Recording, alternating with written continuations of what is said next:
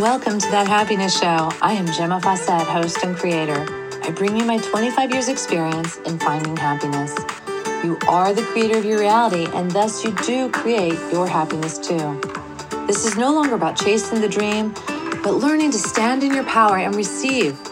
I am frequency expert, artist, teacher, and grateful mommy, here to guide you with the tools, ideas, and education around raising your frequency, learning to be present, and finding the happiness you deserve. Thank you for joining us. Welcome. This is Gemma, and I am thrilled to have you here. Wow. There's this thing going on of I don't know. I don't know if it's going on for anyone else. I see it with a couple people, but we are being so, corralled into this idea that everyone should be like us, and if they're not, they should be judged so heavily. and be like us, yes. So act like us, do like us, think like us, the whole thing. And I recognized it yesterday when I was working with Phoenix, and it's interesting because we are judging ourselves and we're judging others based on this criteria of how we should be. But what if we just began to love ourselves as we are, with all of our flaws, supposed flaws? What if our supposed flaws just are personality traits and they're not flaws? What if we just have to learn how to manage them better or use them to their highest, value? What if that's all that there is with that? It's interesting because when we start to just embrace all the nuances and flaws that appear to make up our friend or our family member or a stranger, we just start to see how everyone got painted different. We start to see those flaws as the expression of the consciousness in that life force. Just because someone's grouchy doesn't mean they're bad, and it doesn't mean that they're not happy. And if they could appear grouchy to me, and they could not feel grouchy to themselves.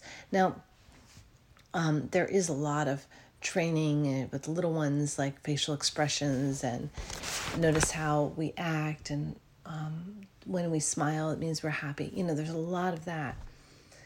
But if that's been done to the best of its, ability, and this person's now an adult, and they're happy but they're not smiling, can we just accept? Can we just accept that they don't have to act like I do? That they can just act like they do. And if I don't understand if they're happy, because I can't see it, I could just say, are you happy? If I'm wondering, if I can't see the signs, if I'm not spotting them. I realized yesterday with Phoenix, I have to ask her, what can I do to help her? She doesn't always know. I have to ask her things to understand that she understands. I can't go by her body language because her body language is not the way my body language works. It's very different. So I guess it just really comes back to, can we love what is? Can we just be present and appreciate and just accept others just as they are? Not for who we think they should be, but just as they are.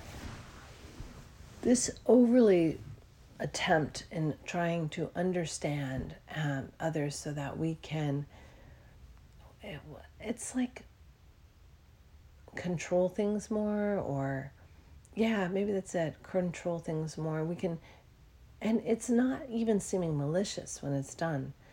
It's just seeming like, I just want things to work, or I want to understand you. Well, what if we just come back to this bare idea of loving what is? Loving what is in a moment, being present, not taking things personally. There's a lot of personal stuff going on. There's a lot of taking things personally going on. But what if nothing was personal? What if absolutely nothing was personal? What if it was all just everyone doing the best they can? Wouldn't that be interesting? Everyone doing the best they can. It's just time. It's just time we came full circle. This we don't even understand how much of what we're seeing has nothing to do with our family or friends or neighbors, and everything to do with politics, with keeping people pulled around by their noses. We don't know, like I don't know, but I am starting to recognize that a lot of things are new religions basically popping up everywhere. Remember Byron Katie said, "My religion is pick up your socks, pick up your socks, pick up your socks." That was her religion before she woke up. And after she woke up, she just picked up the socks. And before you knew it, there was no socks to pick up. So what if we stop these religions? We stop these religions of how to speak and how to think and what to do. And we just start living the authenticity of what we want to see around us. Wouldn't that be interesting if we just lived what we want? So if we don't want racism, then live in a kind, giving world. A kind, fair, balanced, giving world, respectful of everyone. Just live that way. If we choose to live in a non-racist world, then we will have a non-racist world. Remember, your kingdom is everywhere your senses can go. And it's a powerful thing. Like, I will stand up for people in my sphere, in my kingdom. I will be present for people. I will send love to people. And that includes the stressed out mom screaming at her kid, as well as the kid being screamed at. We don't have to see the world as victim-victimizer. We can, or I should say victim-attacker. We could see it as people struggling, as people doing the best they can, as people not having the tools or recognizing they have the tools to manage the situation.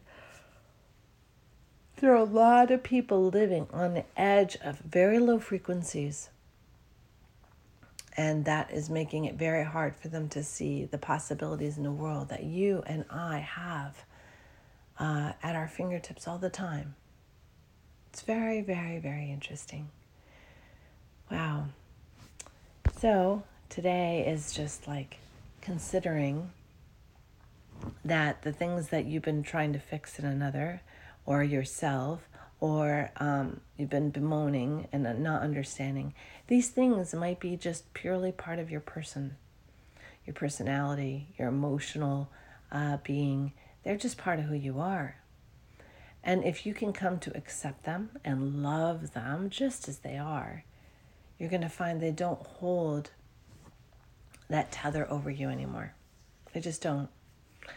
They're not going to be the one in control. I used to have this thing, and I don't even know if this fits in here, but I used to have this viewpoint I was always stared at when I went into truck stops. Well, I may have been stared at because there were not a lot of women in truck stops, so you would stick out if you're a woman. That's for sure.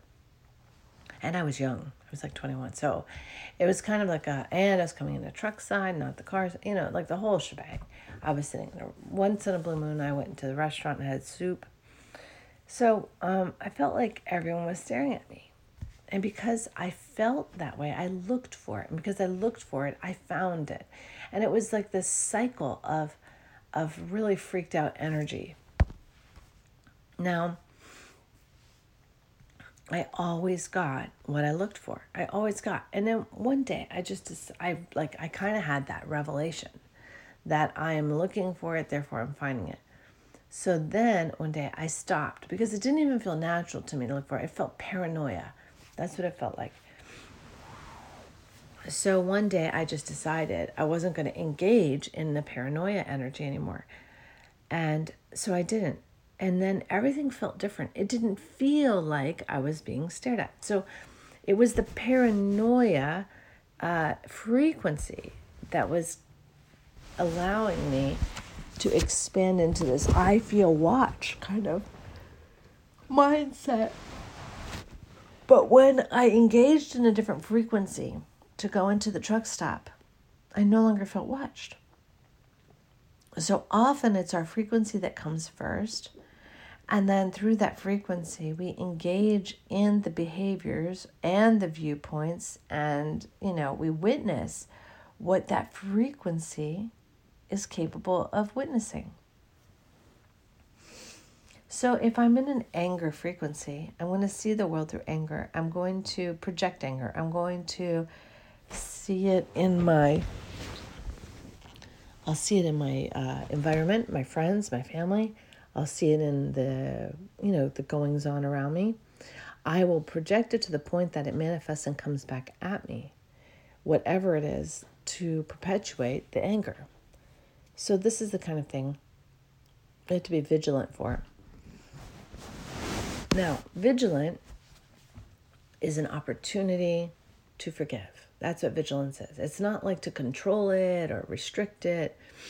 It is an opportunity to forgive and recognize. And that is really what I'm bringing today.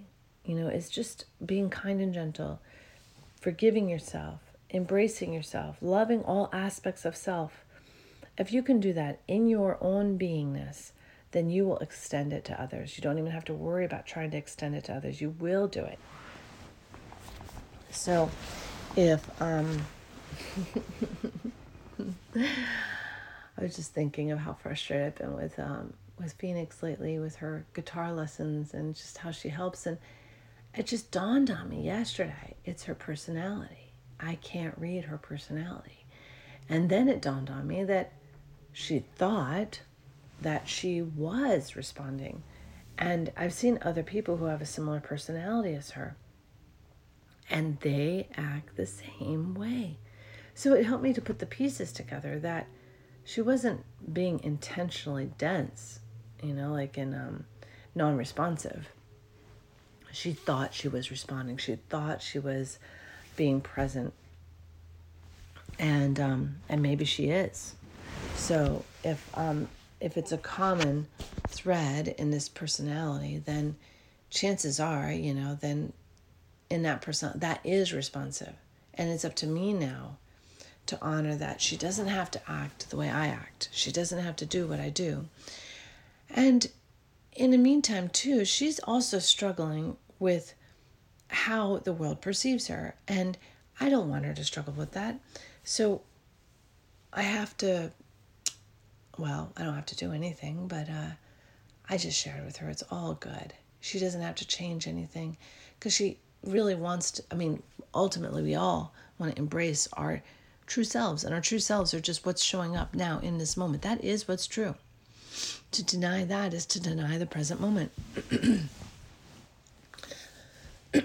So understanding how we work, how we tick, can go a long way to loving ourselves.